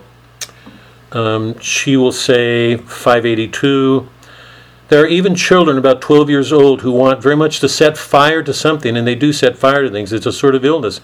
That's wrong. Maybe there are children, but that's not what I'm talking about. You take evil for good. It's a momentary crisis. So after all, you do despise me. I don't want to do good. I want to do evil, and illness has nothing to do with it. Why do evil? So that there will be nothing left anywhere. She wants to destroy things. Go down at the bottom. There are moments when people love crime. Alyosha's doing all he can to acknowledge what she's saying and make it sensible so it doesn't overwhelm her. Yes, you've spoken my own thoughts. They love it. They all love it, and love it always, not just at moments. You know, it's as if at some point they all agreed to lie about it and have been lying about it ever since. She can't see anything but evil. Even the people who take some posture that there's some good, they all say and hate what's bad, but secretly they all love it. Are you still reading bad books? Yes, Mama reads them and hides them under her pillow, and I steal them. Aren't you ashamed to be ruining yourself? I want to ruin myself. How much of this has come from her mother's preoccupation with certain kinds of literary works, her whole stance on the world? I don't want to go on to this because I want to ask a question. She will end the bitter part of this describing a dream she has or a book she read, in which a Jew is described as crucifying a child. So it's an innocent child. And she says, I'm that person. I'm crucifying that child. At the top of 584, good sometimes, I imagine that it was I who crucified him. He hangs there mourning, and I sit down facing him, eating pineapple compote. I like pineapple compote very much. Do you? And we're just watching this young feminine sensibility completely become undone. Go down to the bottom. That's good, Lisa somehow rasped. When he walked out laughing, I felt it was good to be despised. The boy with his fingers cut off is good. To be despised is good. And she laughed in Alyosha's face, somehow wickedly and feverishly. You know, Alyosha, you know I'd like to... Alyosha. So, for a moment, it's as she catches the evil and says, Alyosha, save me, save me. The top of 585. I don't want to live because everything is so loathsome to me. Everything is so loathsome, so loathsome. Alyosha, why? Why don't you love me at all? She finished in a frenzy. No, I do love you, Alyosha answered ardently. And will you weep for me? Will you? I will. Not because I didn't want to be your wife, just weep for me. Just so, if you know Alyosha and you follow Zosima, you know there's nothing he's going to do but love her or weep for her. He leaves, and the chapter ends at the very bottom of 585. 10 seconds later, having released her hand, she went quietly and slowly to her chair. She talks about poisoning herself, taking her life. She wants Alyosha to save her. She sends him away. 10 seconds later, having released her hand, she went quietly, slowly to her chair, sat up straight, began looking intently at her blackened finger and the blood oozing from under the nail. Her lips trembled, and she whispered very quickly to herself, mean, mean, mean, mean. Because when Alyosha left, you remember, she put her finger in the door and slammed the door on it. So she's watching it bleed. Now let me stop here before we go farther, because this is a prelude. It's a part of this whole section that will take us to Yvonne. Why did Dostoevsky put this here? Because things are getting very, very sinister. Why did he do this? Why is this Lisa episode here?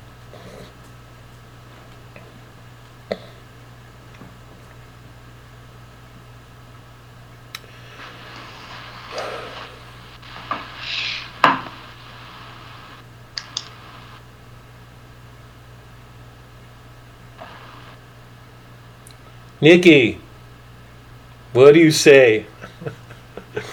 This is so strange because I'm seeing all of you in your own homes. I mean, there's sort of a different persona, when you're in a classroom and we're all in the same setting and there's a background, I'm sure you're all aware. I mean, you're in your home, each one of you has a different background, it just sort of brings out a part of you that... Mark, did you have an answer? Did you have a response? Oh, no, actually I was thinking about this when you asked the last one, is that I rarely, I will ask why about everything in my world. Right. Except when I read literature, I don't ask why. Why? Why would you not take such a great thing and carry it into literature? Well, but I guess, and honestly, I was thinking about it. It never occurred to me to ask why is it here. I mean, I'm trying to understand the story. I'm trying to get the flow, see what's going on, look at the characters. But I just kind of accept it. It's kind of like you don't watch a movie and say, well, why did King Kong climb the mountain or climb the building? You don't ask that. You just go, oh, King Kong's climbing a building. Just to let you hear another side. In our family, because I'm a movie ad. I mean, it's a big failing of mine. I watch too many movies. There's no way we could watch a movie in our family and it's just interesting. There's no way we would have sat down to a table without my saying, now, why did this happen? Our kids have grown. I'm not kidding. That why question never stopped. I'm funny. I'm laughing at you because I just think what a natural thing. If you did it everywhere else, why wouldn't you do it here? God. I was thinking about that as you're asking that question. I don't know. Anybody have a thought on this, Lisa? Tracy. What can I say? I cannot tell you what a pleasure it is to see you. You and Sue, who have been away forever. God, it undoes me to see the two of you. It really does. Nobody? Come on, you guys. What's the matter with you guys? Come on here. It strikes me that it's another until we have faces moment. Go ahead, Fred. Yeah, go ahead. What? We see a lot of the characters, leading up to this last portion of the book. We see a lot of characters doing a lot of soul searching. And some come out of that, I think, seeing clarity and the direction they need to go and some of them don't. And to me, she's an example of someone, at least at this point, who has kind of gone to the rock bottom but hasn't found their way out yet. Yeah. She's still lost in the cave. Boy. I'm going to put an even darker spin on it. I mean, she is as close to a lost soul in this book as anybody demonic. She wants to destroy. Wait. Let me offer a couple of thoughts here. It's hard for me to read this without seeing her as a counterpart to Yvonne. You know, the nihilist, to destroy, negative, no God. You can do anything. But what makes it dark for me is her mother, because in the beginning, the mother was, you know, to all appearances, this madam, and she's wealthy, but there are all these little pieces of evidence, like the books she reads or hides, or in her comment about Grigory, and it would be better if it were Dmitri, and to romanticize things. Her mother lives in an unreal world, absolutely. Most of the book focuses on male characters, but here we're given an instance in which the focus is on a mother and a child, and we're watching the most awful things happen with this child, that her view of the world is so out of tune with the goodness in the world. It bring Boethius into it. You know, I mean, most of the people in here can find some good. At this point in her life, at least he can't. She wants to destroy things. She wants to set fire. And one of her hitting the nail, you know, putting her finger in the door. When I watch this, here's one of the questions. Mark, here's one of the questions I ask, you know, when I came to this scene. When I hear about all these young women making cuttings, and it's more prevalent among young women because I think emotionally they're far more susceptible. When I think about those women, the question that I have, those young women, if you live in a bourgeois world that makes comfort and security the end of everything, and that is modern America, it's a utopian world.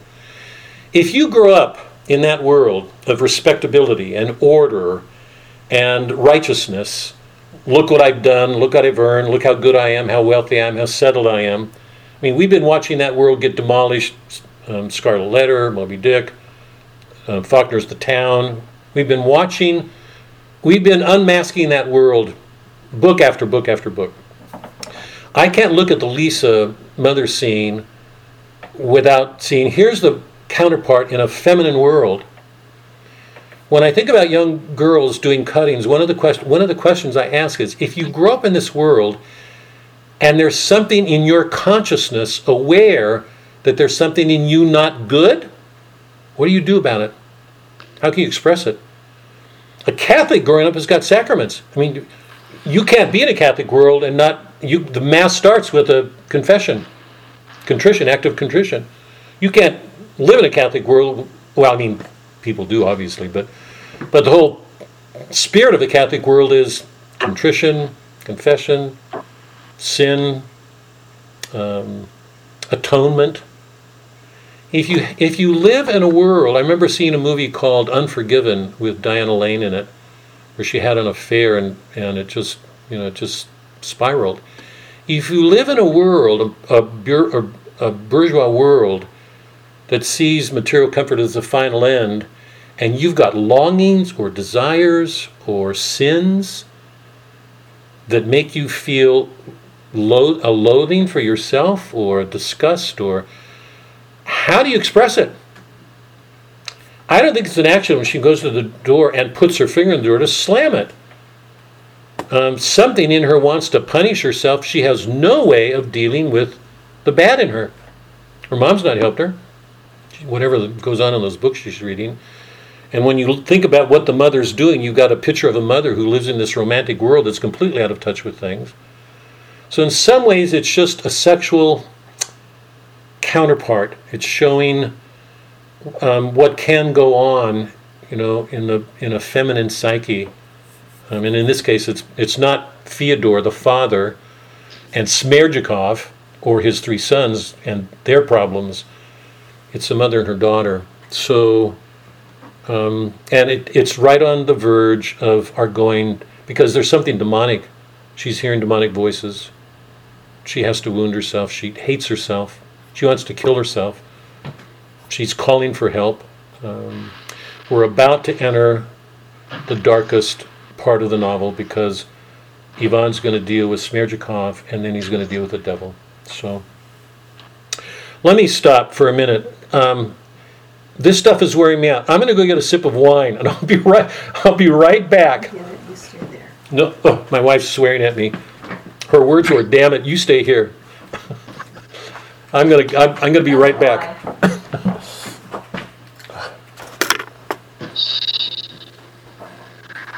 Oh. Are you bringing it? Got it, Doc? Oh, God. Are you guys? Is the lighting okay with all of your pictures? I just noticed Suzanne put a thanks. Thank you. Thanks. That's why. There's a lamp. Is that lamp bothering? Is the lighting okay?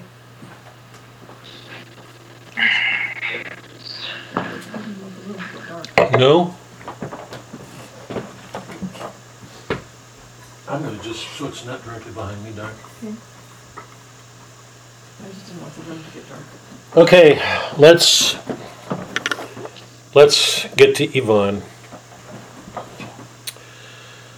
In chapter, any more thoughts on Lisa? Anybody want to offer anything more on her? We're getting to what we could call the Inferno, from Dante's. We're entering an infernal world with Lisi and Ivan. Somebody's trying to say something.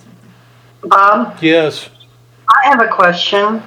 When you were talking about Lisa, and obviously she has magnitude of problems, but she's drawn to Alicia, who is a very spiritual, very in touch with God person. Yes. I mean, did Lisa have no belief in God? I mean, was she not ever taught? I mean, why is she so hopeless? I don't know that I myself would say hopeless, but I'd say I don't know that we know much about that, Kathy. I don't know that I'm not sure that I would use the word hopeless, because that closes things down. My own reading of her at this point is she's in spiritual danger. She's in real danger. Her mother is not going to be a source of help. She's turning away from Alyosha. He won't stop loving her. To put it in Mark's question, the question that I go, there's a why for me everywhere. I can't read a book without asking why every other sentence. I would say that Dostoevsky's putting her here the way he did Ilusha, in the group of boys scene, Right. to show us grave dangers, and in this instance it involves a young girl. But I wouldn't say she's hopeless, but I think he's showing how grave the spiritual dangers can be, that they can approach something demonic. She is self-tortured. She is in pain. The last time we saw them, if you remember, or in the earlier scenes when the two of them were engaged, there was that playful exchange where she's a very proud girl, very, very proud. And it was a hard time for the two of them to open up, particularly for her and her pride. But she finally did. And there was that wonderful exchange where she got past her pride and the two were engaged. So there's a lot of good in her, but at this point in the novel, particularly when you put her with her mom, it's just I think a real spiritual danger, but I wouldn't say hopeless, but it's certainly dark. A spiritual crisis? For sure. Yeah, of a real dark extent. Right. Let's go to Ivan. Okay.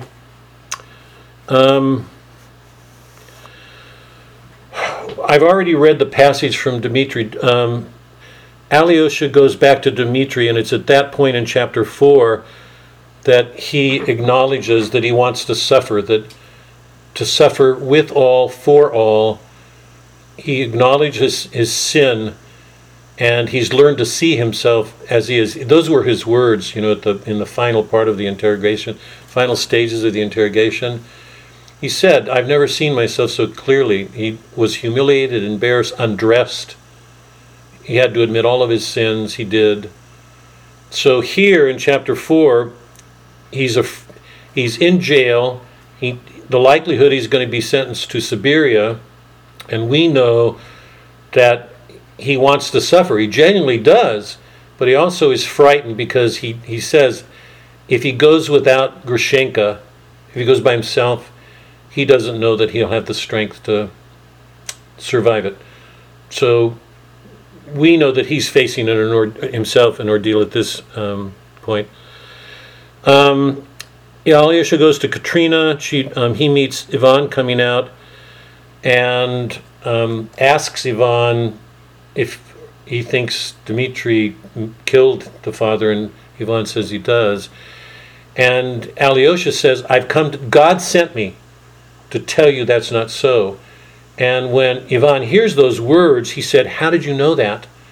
Because he associates it with the devil who's been coming to him. So we know that at this point, Ivan has already had a couple of meetings with Smerdyakov and the devil. And he thinks Alyosha knows that, although he doesn't. So Ivan goes to the hospital to visit with Smerdyakov, and Smerdyakov, the question is asked why Smerdyakov sent him to Shemashna, and I think this is a little bit confusing for me, but I think Smerdyakov reasoning is he wanted him to be closer so that nobody could accuse him of abandoning his father, because everybody assumed that Dmitri was going to kill his father. But it's then that Smerdyakov begins to insinuate that Ivan was implicated in the murder. He has a second meeting with Smerdyakov, and Smerdyakov accuses Dmitri of wanting his father dead, and that's why he left. And he also did it to get his inheritance. And for the first time in the novel, I think, or in a blatant way, Ivan has to look at his own soul and realize there are things in him that are not good that he's never looked at. It's at this moment he feels implicated in his father's death because he acknowledges that he did want him dead. He goes to Katrina hoping she can relieve him, and she presents him with a letter from Dmitri informing her that he was going to kill the father. So Ivan thinks that, once again, that Dmitri killed him and he's not implicated. But he wants to take part of the money he gets from the inheritance and help Dmitri flee. And he asks himself whether he's not doing it out of guilt. So even for a moment, even if Katrina seems to offer some relief in his conscience, he's not completely relieved. He's now beginning to wrestle with the question of whether or not he was implicated in his father's death. He goes to Smerdyakov a third time, and it's at this point that Smerdyakov actually confesses. He says he killed his father. He brings out the money to show it, and then he makes clear that the reason Ivan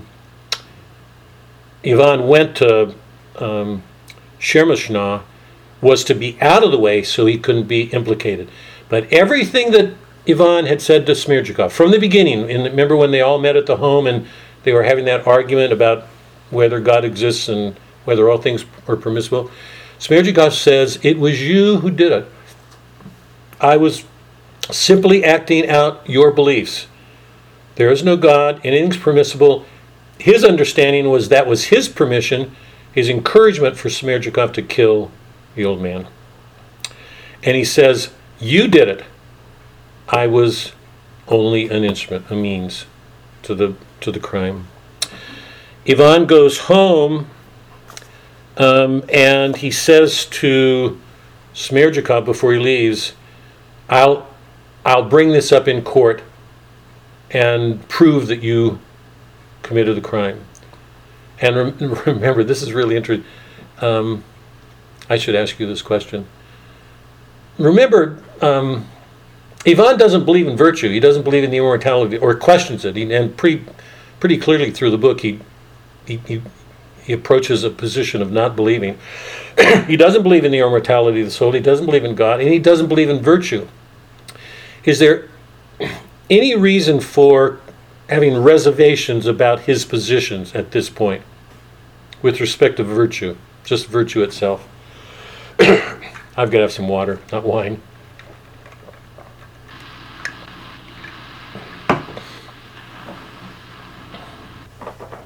Well, how could he feel guilty about, being in any way related to the father's murder if he has no virtue? If he doesn't care? If he doesn't believe in God? He said there was a guilt feeling. Right. How could he feel guilty if there's Right. Yeah. Yeah, good point. Well, but why would he? If he's looking, as you said earlier, he was looking for justification in the conversation. I was acting on your will. I'm your instrument. I'm not saying I'm not saying he's virtuous by any stretch of the imagination. But if you were truly didn't care, it wouldn't matter. You wouldn't have to have that discussion at all. Right. If you're evil about it, you're not looking for any justification. Right. Yeah, no, good point, both of you. Two other things to keep on mind. One is that the devil says to him at this point in their meeting, when Ivan says, or Smerdyakov, sorry, I'm going to take that to court tomorrow to prove that you did it. He's going to do a virtuous act. The devil's actually going to bring that up, I think, if I remember. And the other interesting thing, and Dostoevsky's so good. Do you remember what happened when Ivan set out to see Smerdyakov in their last visit, or went home and met the devil? Do you remember what happened at the beginning of that scene and at the end of it?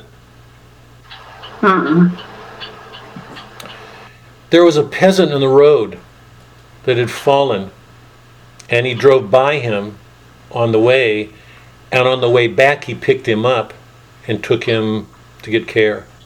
It's like the man on the road. So no matter what Ivan says outwardly, over and over again, Dostoevsky makes it clear that there is some real integrity at the center of this man's soul. It just, to me, it increases his anguish. But okay, go to 635. We've got to look at the devil. This is, I just think this is, I don't know personally. I mean, I've read some, but I don't have any pretensions about reading a lot. But I'm not aware of another work in literature that has a scene like this. To me, Milton's Paradise Lost doesn't come close. Ivan comes home, and he sits down, and he sees across from him on the couch this figure. He's seedy, he's old, he's got on worn clothes, he's out of date, he's called a sponger. Where are we, 635? Where are we?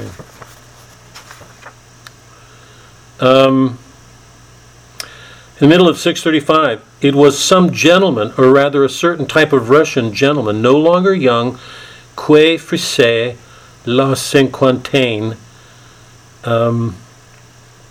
I can't remember what that meant. Who makes, it's nothing of it. With not too much gray in his dark, rather long, still thick hair, with a pointed beard, wearing a sort of brown jacket, evidently from the best of tailors, but already shabby, made approximately 3. So this guy, anybody's response to the description of the devil?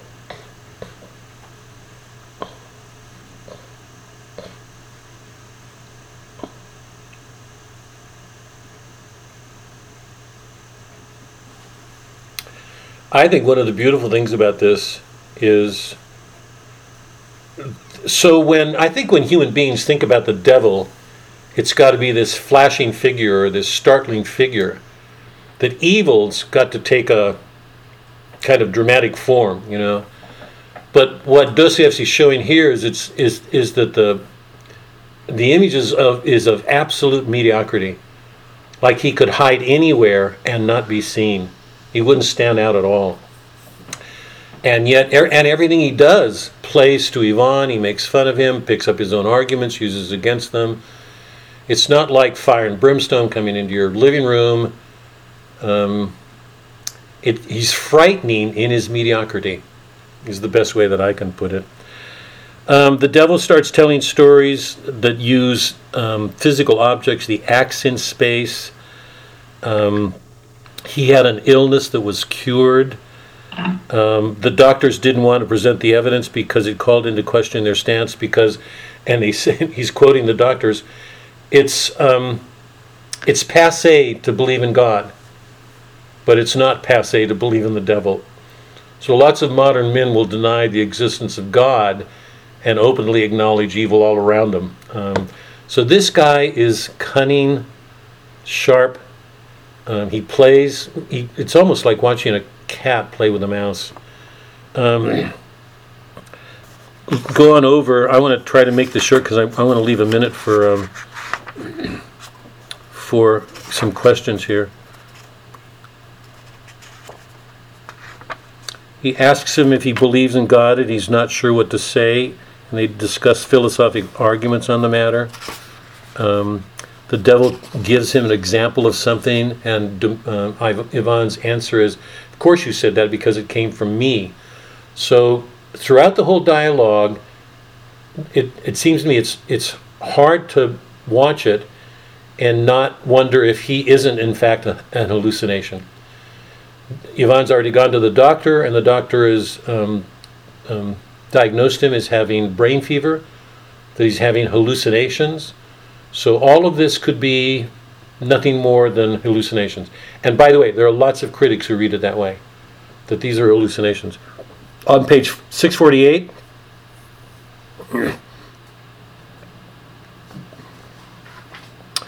my friend, I know a most charming and dear young Russian gentleman, a thinker and a great lover of literature and other fine things, the author of a promising poem called Grand Inquisitor. So is this some dark side in Ivan himself, like Lisi, who is expressing an outrage at some part of him that wants to torment him because the devil's flattering him with this poem? I forbid you to speak of the Grand Inquisitor, Ivan exclaimed, blushing.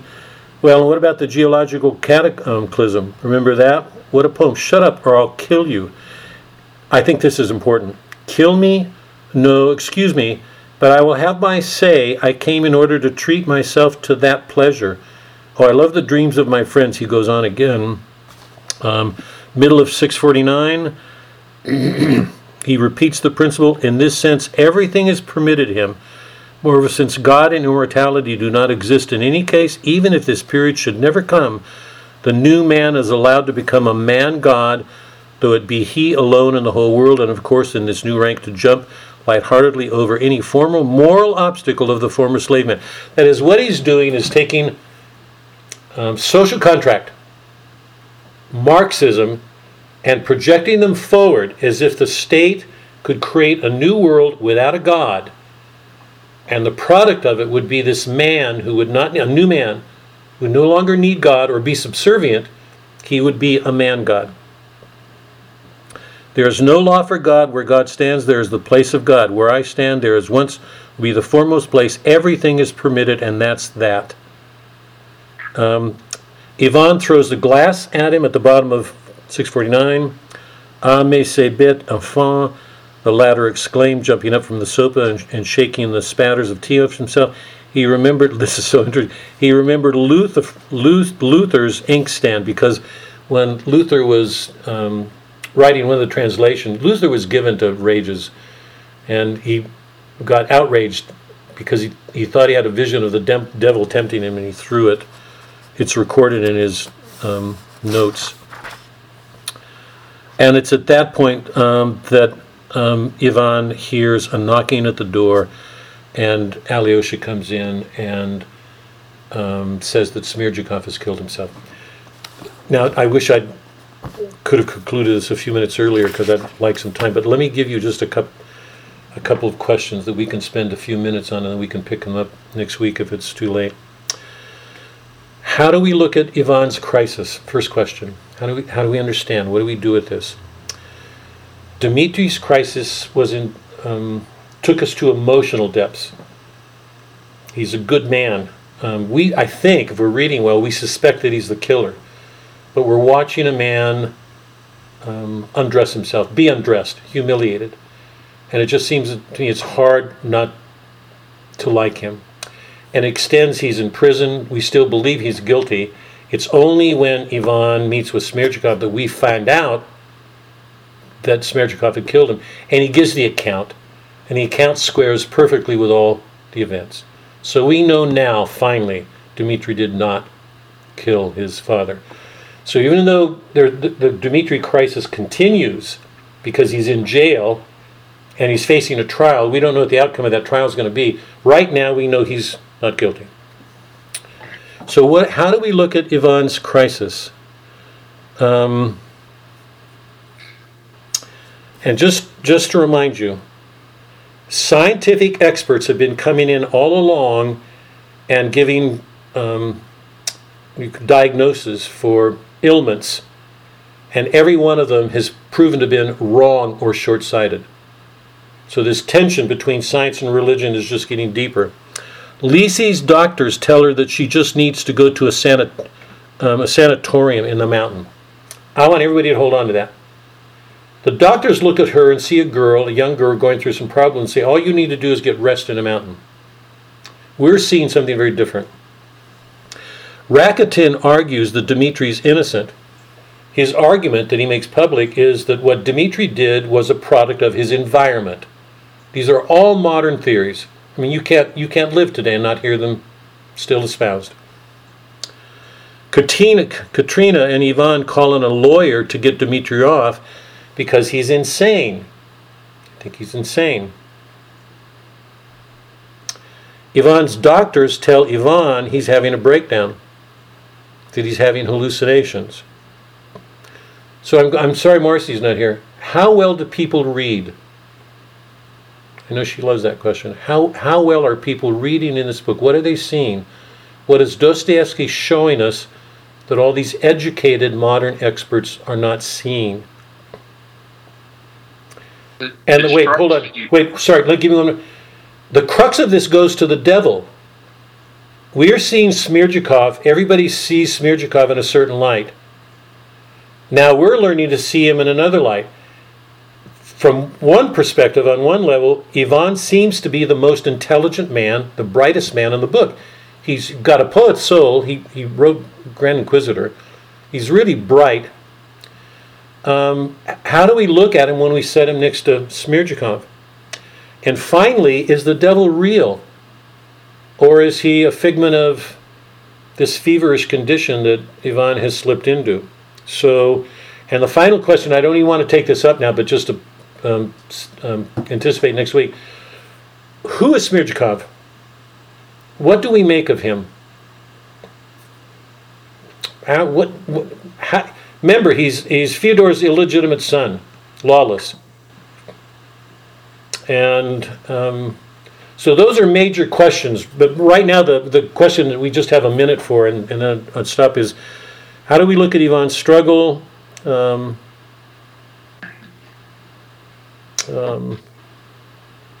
Is the devil real? Fred, sorry, you go ahead. Well, I was just going to say that it seems like if we go back to the concentric circle diagram that you drew, where you have the intellect, the spirit, the appetites. Right. It seems like what we're seeing is each character struggle within where they fit within that series of concentric circles. So Ivan's crisis is one of intellect. Dmitri's crisis is more of an appetite type crisis. He's embarrassed because he's undressed in front of the Inquisitor, and he's worried about his toenails. Alicia's crisis was one in spirit, and it took. And I think one of my takeaways anyway is that those crises have to be dealt with in their context in order to be resolved. So Alicia resolved his conflict because it was dealt with spiritually. Zosimo came to him in his dream and addressed his conflict in a spiritual way. Dmitri managed to evolve from his crisis because it was dealt with in a sphere that he understood. Ivan's crisis was dealt with in an intellectual sphere, and there was no one to help him resolve that crisis. The devil, if you will, or whether he was internal of his part, whichever direction you want to go, it was dealt with in an arena where he was incapable of finding resolution for that crisis. And we see the frustration when someone in that intellectual circle tries to deal with somebody's crisis in a different circle, whether it's spiritual or appetite, because there's no way for them to communicate. Yeah. One of my questions, sort of, because this takes us outside of Plato's image, but every one of those, I would put Dmitri in the middle as a spirit of it. Let's wait on that. One of the things that complicates what's going on in that crisis for each of those characters is every one of them is seen in relationship to a faith in God that's not an issue for Plato in the cave. But my question right now is how do we understand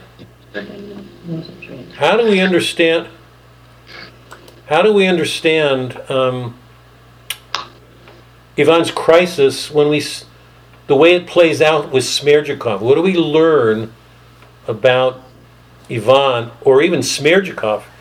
Because right now it's not Dmitri with the interrogators or Zosimov with Alyosha or the stranger. It's Ivan with Smerdyakov, who has been looked at all along as an idiot, an uneducated idiot. And Doc, what do you have any thoughts on that, Ivan? You mean his crisis? The way it's presented with Smerdyakov, what we learned about the two of them? That neither one of them saw the other one accurately. Can you all hear Doc? Okay. Yes. That Smerdyakov misunderstood Ivan, maybe willfully misunderstood him, but misunderstood him. And Ivan certainly underestimated Smerdyakov. I am still turning over in my head why Smerdyakov killed himself. I know. Yeah. But I think Ivan learned something about himself that he's not happy about. Which is? Just his confrontation with the devil. If the devil is, either he's going mad, which he doesn't want to do, or the devil is real, which means that God is real. So there's just sort of no easy out for Ivan. Yeah. Let me stop here, okay? Let me just leave you with a couple of questions. I mean, I want to pick this up with Suzanne's comments, and because Dostoevsky has put the two men together, Smerdyakov and Ivan. Ivan is, in so many ways, the intellectual superior of everybody in this book. He's so bright. And yet he's undone here by somebody who's not had his education. Everybody looks down on him. And yet Smerdyakov outwits him. I mean, he's a step ahead of him. Everything he does, he's anticipating him. And he reveals things to Ivan that Ivan didn't want to see about himself. So he had, to go back to Fred's thing with Two Have Faces, that Ivan's having to look at things in himself that he has never had to see before. So there's a lot of unveiling, a lot of unmasking with Lisi, Dmitri, and now Ivan. So I just want to start here when we come. And the other question that I want to ask, that I want to get a firm answer on. I've read some things online with study guides, just trying to get a sense of what people say about this. I'm not going to identify it. I came across a study guide that poo-pawed everything that was going on in this last part with the Yvonne section, and put it in terms of questions that made it clear that Dostoevsky was questioning whether there was a God or a devil, or so we've got to take some time with this question. Is the devil real? Because if he's just a hallucination, if he's just a figment of Ivan's imagination, then we can't resolve this question in terms of the book, whether God exists and whether there are devils and how we are to understand it, except it seems to me that the world is going, if God doesn't exist, you can say everything's permissible and the world's going to hell. So I'd like to pick up this question, and then I'd like to take just a few minutes on that Platonic scheme. Remember, the scheme is reason, spiritedness, appetites. Spiritedness and appetites are both their desires, both of them. Spiritedness is different from the appetites because spiritedness it's an anger, it's a readiness to get angry, it's a soldier's. It's a response to the higher transcendent realities, truth, goodness, beauty, love, honor, those fellowship, The appetites are the desire is directed towards physical things. So where are the characters? Because there are three dominant characters and they seem to line up, and yet we're in a Christian world. Is Dostoevsky changing Plato's understanding of the soul? Because Dostoevsky believes from everything at the center of if we look at Zosima as a moral center, spiritual center of the book, Christ is real, he's God, he introduced a love into the world that the world didn't know. So is Dostoevsky changing that? What's the order of the soul? Against what do we measure these characters? Ivan, Dmitri, Alyosha, Smerdyakov, Fyodor. How are we to see them? Okay, those are some of the major questions. And if we can just keep with that, we're not going to take any more time now. But if we can just hold on to that image and keep my question in mind, does Dostoevsky change it? Apply it not only to Fyodor, the father, Dmitri, Ivan, Alyosha, Smerdyakov, but Lisa, Katrina, Grushenka. Where are the characters at the end of this story? And this may be a little bit outlasting, but I've got to ask it. Do we learn anything about America from looking at Dostoevsky's Russia? Did you all hear that last question? Yeah. Did you hear it, Francis? Do we learn anything about America from looking at Dostoevsky's 19th century Russia? Okay? It's really good to see some of you, particularly those who have been strangers for a while. Really good to see you guys. Okay? You guys all stay safe. You all stay safe. Okay? Dangerous times. You guys stay safe. You too, Bob. Thank you. Thank you. Thank you. Good night. Bye.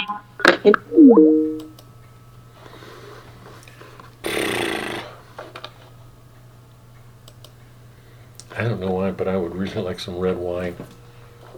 I'll open some. I'll open some. I'll get it, Doc. Is there anything for you? Can you put the lamp? Where'd you get the lamp? Living room? Why did you bring it? Because Mike said when we first started that first night, he said we have to be careful when it starts to get dark if we've been depending on But it. I think it shows, Doc.